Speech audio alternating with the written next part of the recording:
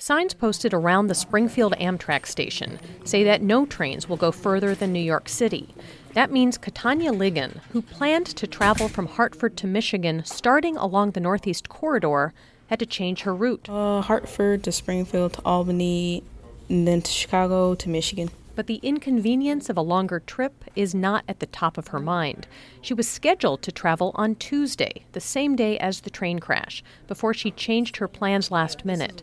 She pulls out her original electronic ticket to see how close she came. You would not have been on the one that good. crashed. Because when I heard about it, I was so nervous. I was like, oh my gosh, I could have been on that train. A station ticket agent says Amtrak has not told him when trains going beyond New York are likely to start up again. For New England Public Radio, I'm Karen Brown.